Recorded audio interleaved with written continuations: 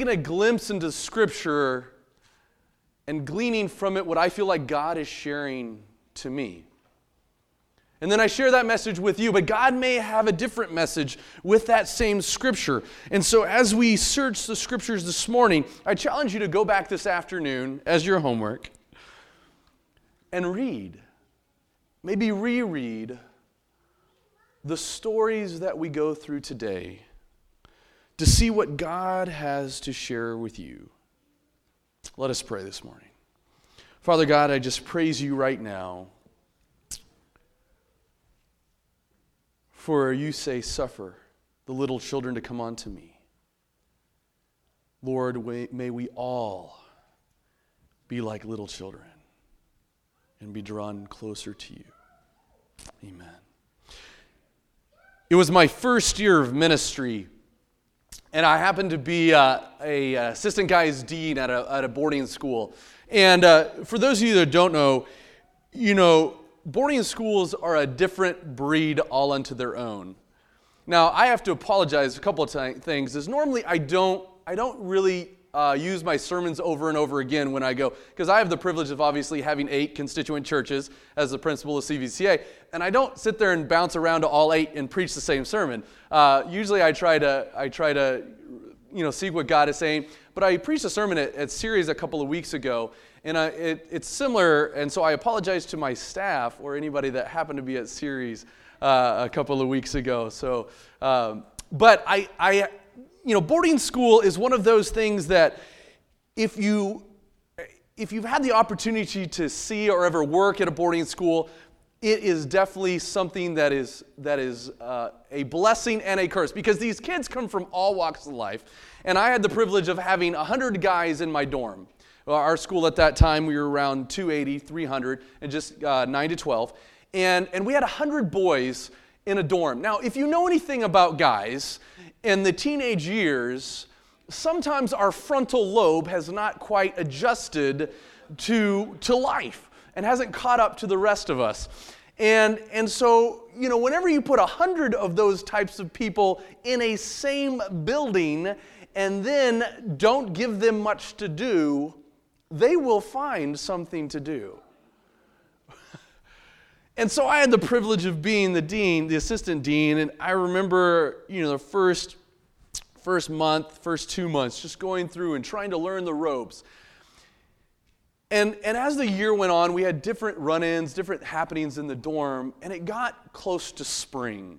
And in Washington State, spring is very, it can come and go. It can snow and it can have sun. And so luckily it was nice outside. And part of the duties as the dean, if I was closing, it was about midnight, and I was walking around outside making sure everybody was quiet. That's the best way to do it. They have no clue you're there, and you can see if their light's on or if they're messing around or do anything. Just walk around. And we had a 4-story dorm. And so I'm walking around quietly, just listening to the conversations going on in each of the rooms, having no clue that I'm out there. And I happened to hear some commotion up coming from a window, but I didn't pay attention to it because there I see my vice principal coming and walking towards me, a good friend of mine by then. And he comes up to me, he's like, Benji, how are you doing? And I was like, John, I'm doing really well. Life is going well. He's like, you're just, checking out the guys. I was like, yeah, we're just sitting here talking. So we begin to chat for about 20 minutes. And out of the window sticks this body halfway out and screams, hey guys! And it was one of my frequent flyers. His name was Adam. We call them frequent flyers because they're the ones that are always in trouble. Adam had a hard time staying in his room. He was a very, very social guy, very social butterfly, and he liked to bounce around. And he knew I always had to chase him down to go to your room. It's time to go to bed. And by now it's 1 o'clock. This guy is sticking half his body out a window. Hey guys. And it happened not only to be a window, because the screen's supposed to be on the window, so he had taken the screen off, strike 2, because he's up. It was an RA's room. A resident advisor, one of my staff, had let him in there. And as he sticks his body out the window, he's like, hey guys. And I'm like, Adam, go to bed.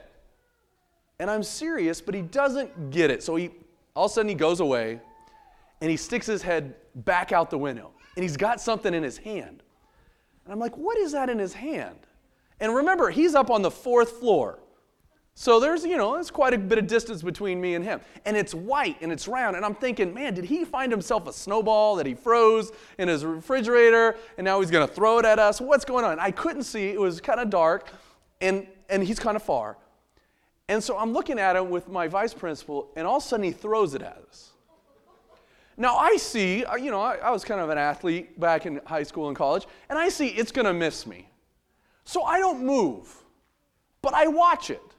I watch it as it falls, and I can tell that it's taking shape. It's round, and it's white. And as I'm watching it, I watch it fall to the ground, and it impacts the concrete, which to me, a snowball would then shatter and just, melt away. No. This thing ricochets off the ground right into my mouth. Bam! It was a golf ball. Bless the Lord. Oh, my soul. At that point, anger began to well up inside of me.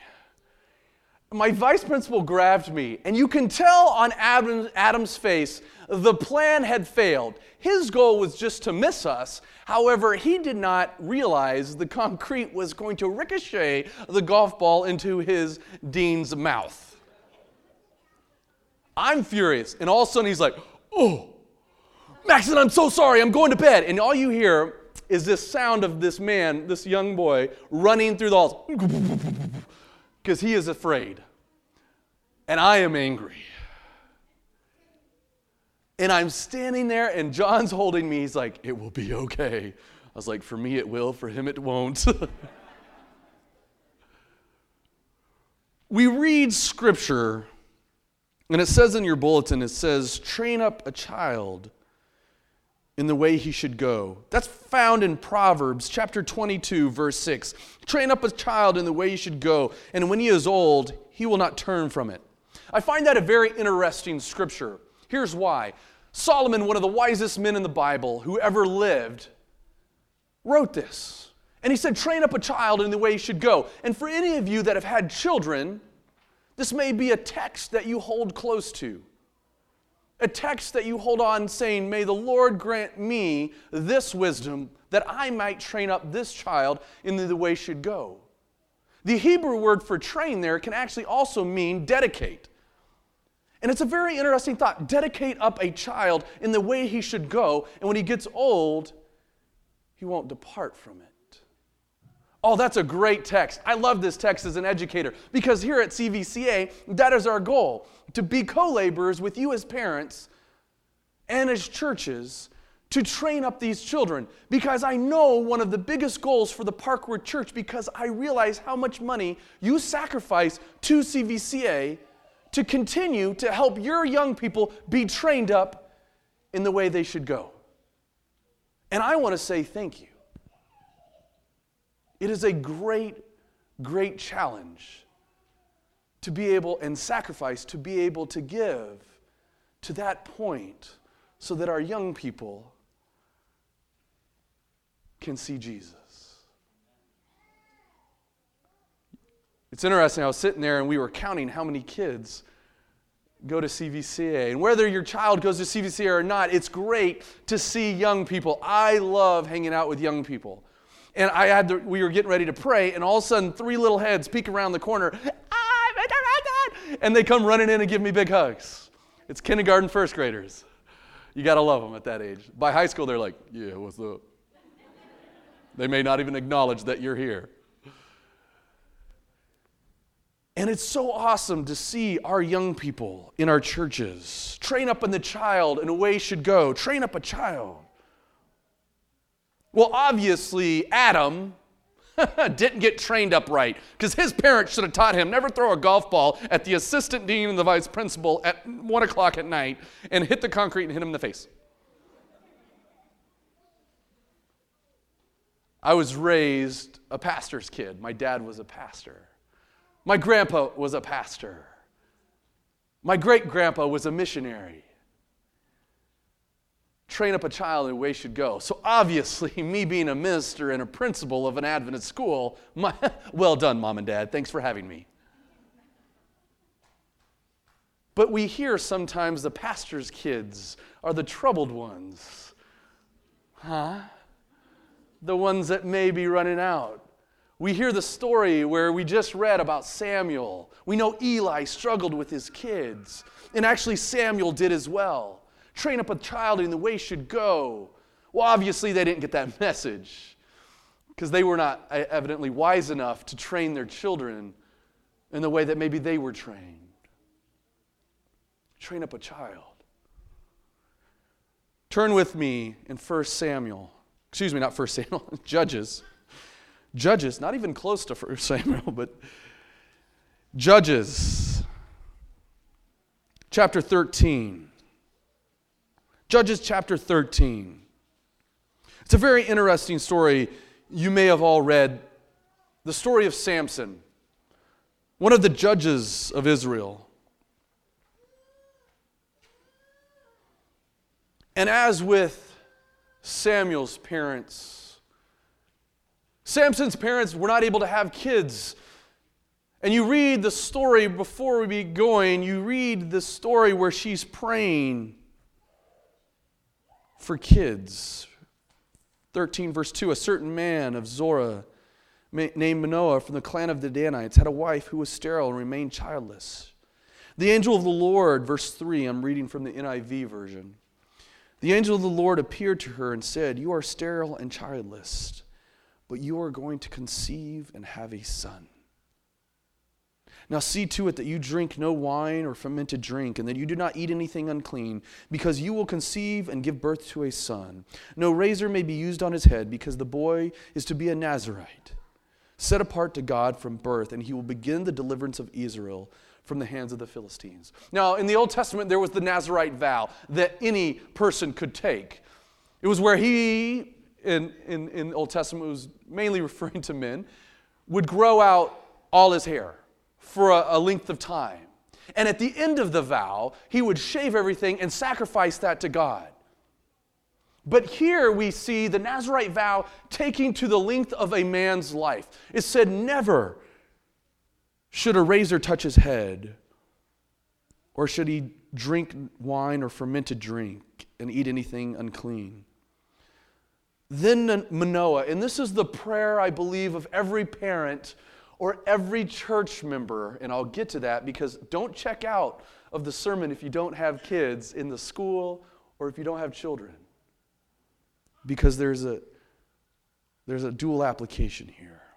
Then Manoah prayed to the Lord, "O Lord, I beg you, let the man of God you sent to us come again to teach us how to bring up the boy who is to be born."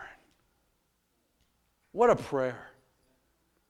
What a prayer that we as parents should be praying.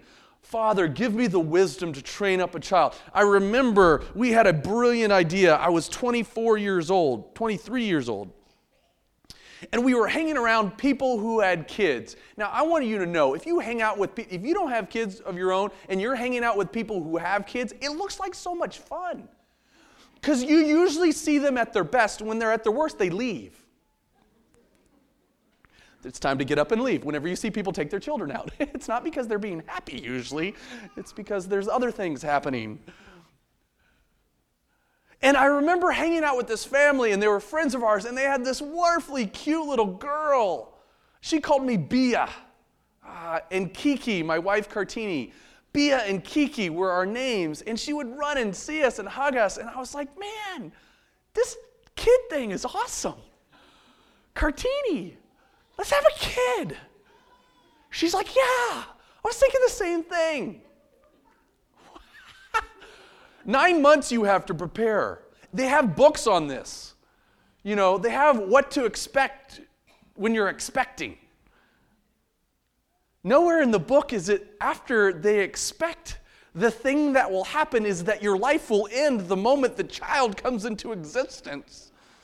Your very being is changed. They don't have those stories. They have all these wonderful things, everybody tells you the nice things, and sometimes they tell you the bad things, but you don't believe it because you see more of the good than the bad. And I remember at 23, when we got pregnant with Benjamin, I ran running around the school going, I'm pregnant. And I wasn't pregnant. My wife is pregnant. I was so excited. And then, month by month, you find out, the different, it had a heartbeat you see on the ultrasound. And then you can begin to see the shape, and you're not quite sure what it is because I'm not a medical person, and I'm looking at the screen, and they're like, look at it.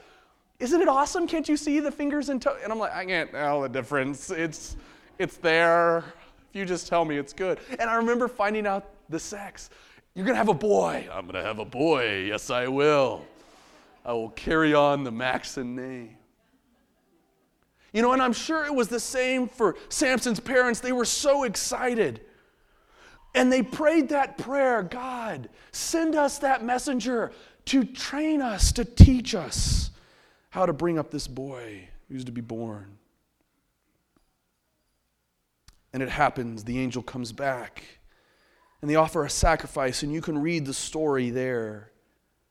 But then chapter 14, and if you've read the story of Samson, you know what happens. Samson obviously did not get trained right by his parents. Because he chose things that he wasn't supposed to. So obviously his parents did not train up the child in the way they should go. I'd love to stand before you right now and say Adventist education is the foolproof method of keeping your child in the church. But it's not true. With every story of success where we see our young people walking out of our schools, graduating and going to college, and graduating and becoming successful people in the community and active Adventists, I can tell you just as many of the flip side of that, where young people walk out disillusioned, not knowing where they belong in a church they don't know what to call. It's the dark secret we don't talk about. Not many ministers walk up and stand here and say, oh, look at all the failures we've had. But it's something we must realize, because if we want to sell others the bill of goods, we can, but reality will strike, and when something happens, and when that child turns, they will look for reasons why. I'm sure Samson's parents were the same. Where did we go wrong? Why didn't the angel tell us this, this, and this? You could probably be Adam and Eve sitting there looking at their fallen son. Are you kidding me? They were half a breath away from perfection. And their two sons chose two different lives. Well, obviously the parents messed up somewhere. I don't want to ask, did they? Because just like children, God has given us choice. That at some point, we have the ability to choose. And the reality is, when we read the story of Samson, and you read that prayer of that parent, the father saying, God, Lord, I beg you, let the man of God you sent to us come again to teach us how to bring up the boy who's to be born. What if I told you if you had your kid in an Adventist school that they would go to Stanford or Harvard? Would you think about it? What if I told you if you had your kid in CVCA, they would be accepted into the Naval or Air Force Academy and serve our country? Wouldn't that be awesome? What if I told you, as members of this church that sacrifice funds to help subsidize CVCA, that if you did that, if you paid $1 more, one more kid would have an opportunity because of how good of an education we're giving, that they would test out and get a free ride to college? What if I told you that going to one of our Adventist schools, that the likelihood of you participating in binge drinking would be 6%, that if you go to a public school, a senior graduating at 70%? What if I told you all of these different things? Would it change your mind? I cannot guarantee results with CVCA. I can't guarantee that if your child goes to CVCA, that when they graduate and when they graduate from college, they'll walk back into a church and become active members. I can't guarantee you. But what I can tell you is we might increase the chances. Why do you think Samson's parents prayed that prayer? God, train us, because we want to increase the chances of our child being in the church. That's what it's about. I would not be here. And please don't get me wrong. If you have your children in public school, I am not judging you. Please do not walk out of here going, man, this sermon was not for me. That is not what I'm telling you. We all have reasons why we do things. And by the grace of God, it might be to have your child in there. But what I'm saying, church, is that we as a church have to realize that it takes a community to train up a child. When I stared at my son, newborn, he sat there. And Godfrey, you're blessed. You have 3. Sweet Moses, son. They have that newborn, Jacob. And hearing Jacob's older sister tell the story is amazing. If you want an awesome story, ask her. Ask Jenna. Hey, tell me about how Jacob came. It's a good story. But I remember looking at my son, and then the doctors and nurses, everybody's happy, and they're all excited, and then your parents and grandparents come in, and cousins and nephews, and everybody's excited about this little thing, and you're just great. And the nurses are there, and if it starts to cry, you look at the nurse, and everything. And then about 2 days later, they hand you this wonderful bundle of joy in a car seat, and they put it in the car, and all the nurses are waving goodbye. And I think if I was ever a nurse, I'd be like, oh, what you don't know is about to happen. And I remember getting home, and we took Benjamin out of the car seat, and we had all of these plans set up. He was going to eat at this time, sleep at this time. He was not going to be in our bed. He was going to be in the crib the whole time. There was going to be this. This is how we're going to wrap him. He got to be swallowed, because that's what everybody says. And the book says never sleep on the back or the stomach or the what. And I don't know the side. It's awful. I don't know what's happening, but that's what the book said. And I remember having all these things set out because I wanted to train the child.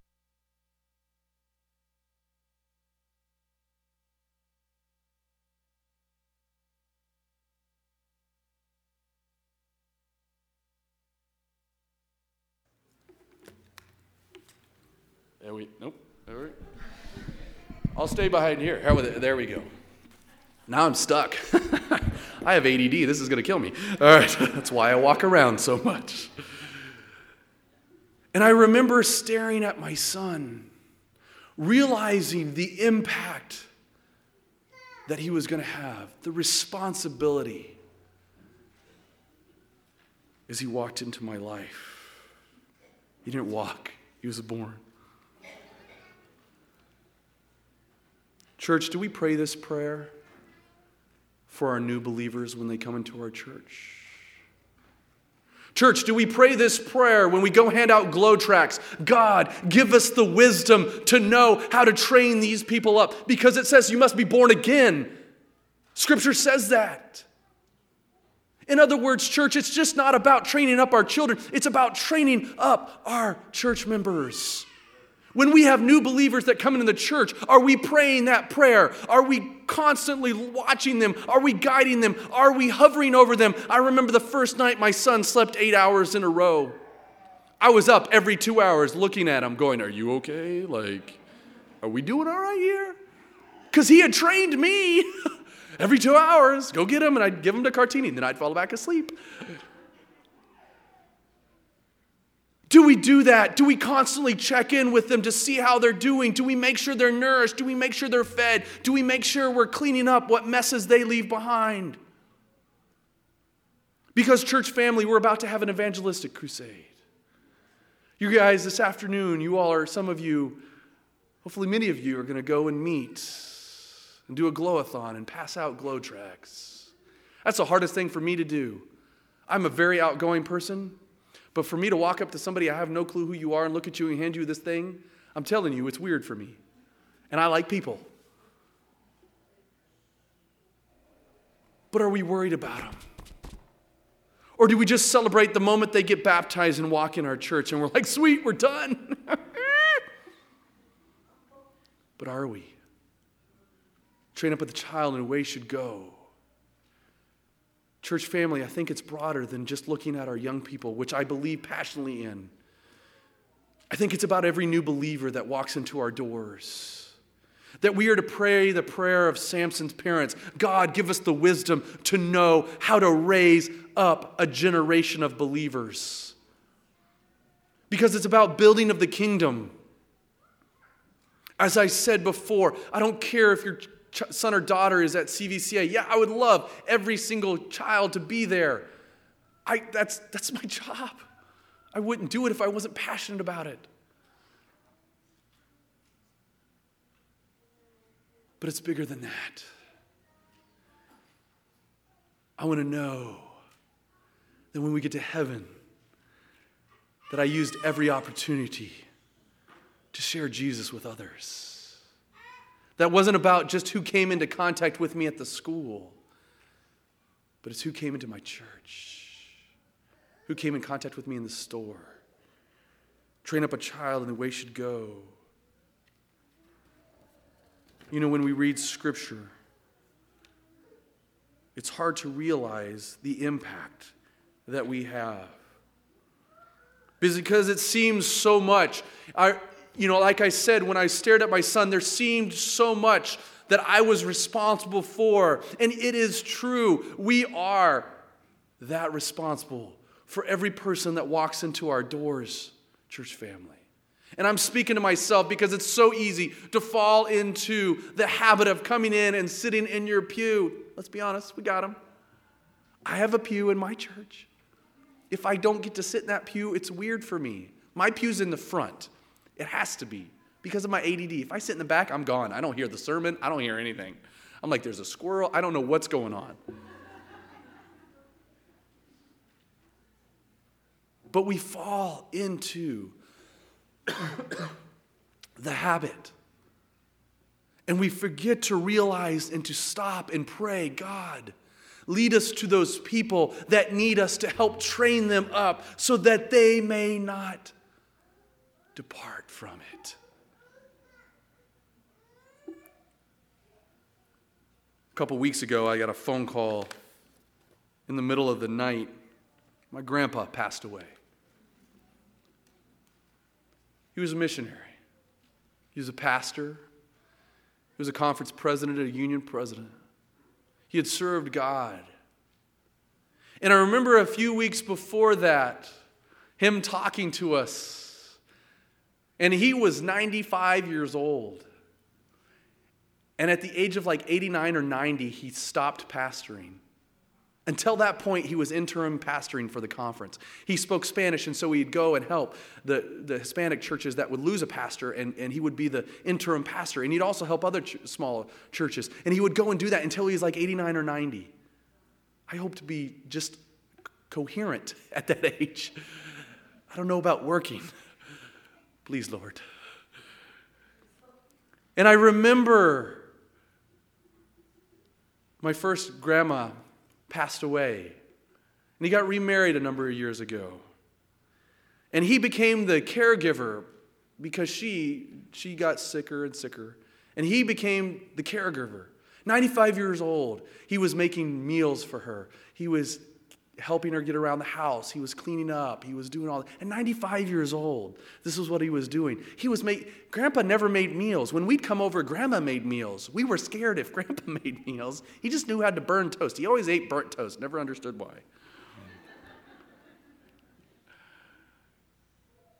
And I remember on the phone, he said this. He was talking to my dad and me.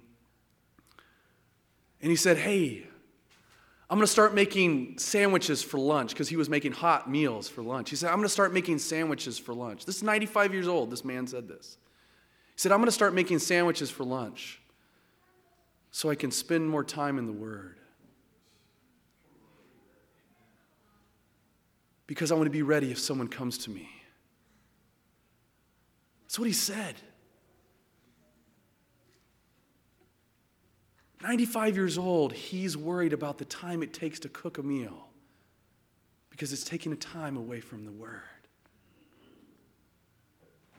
Lord, bring us a messenger that we may train up our child in the way he should go. That's what this is. We are to spend time in the Word, and we, I mean me. We've got to know it, church family. Because if we don't, we're not going to be ready when that infant is born into our world. Or that new church member walks into our church and stares up at us and says, "Show me the way." Father God, grant us the peace and wisdom to know how to train up an army such as this. Because rightly trained, the end will be here. And we will hear those sweet words, "Well done, good and faithful servant." So Lord, bless this Parkwood Church. Bless those that go out this afternoon and do the Glow-a-thon. And as we prepare all area churches for this evangelistic crusade, as we prepare for the building of the kingdom, may we not just celebrate the moment of rebirth. May we continually walk beside the new believers that will come in to our midst. And also, Lord, bless the little ones in this church. Whether they come in contact with CVCA or not, they do come into contact with these wonderful believers. And they may take up the mantle, train up a child. May we dedicate that to you. In Jesus' name, amen.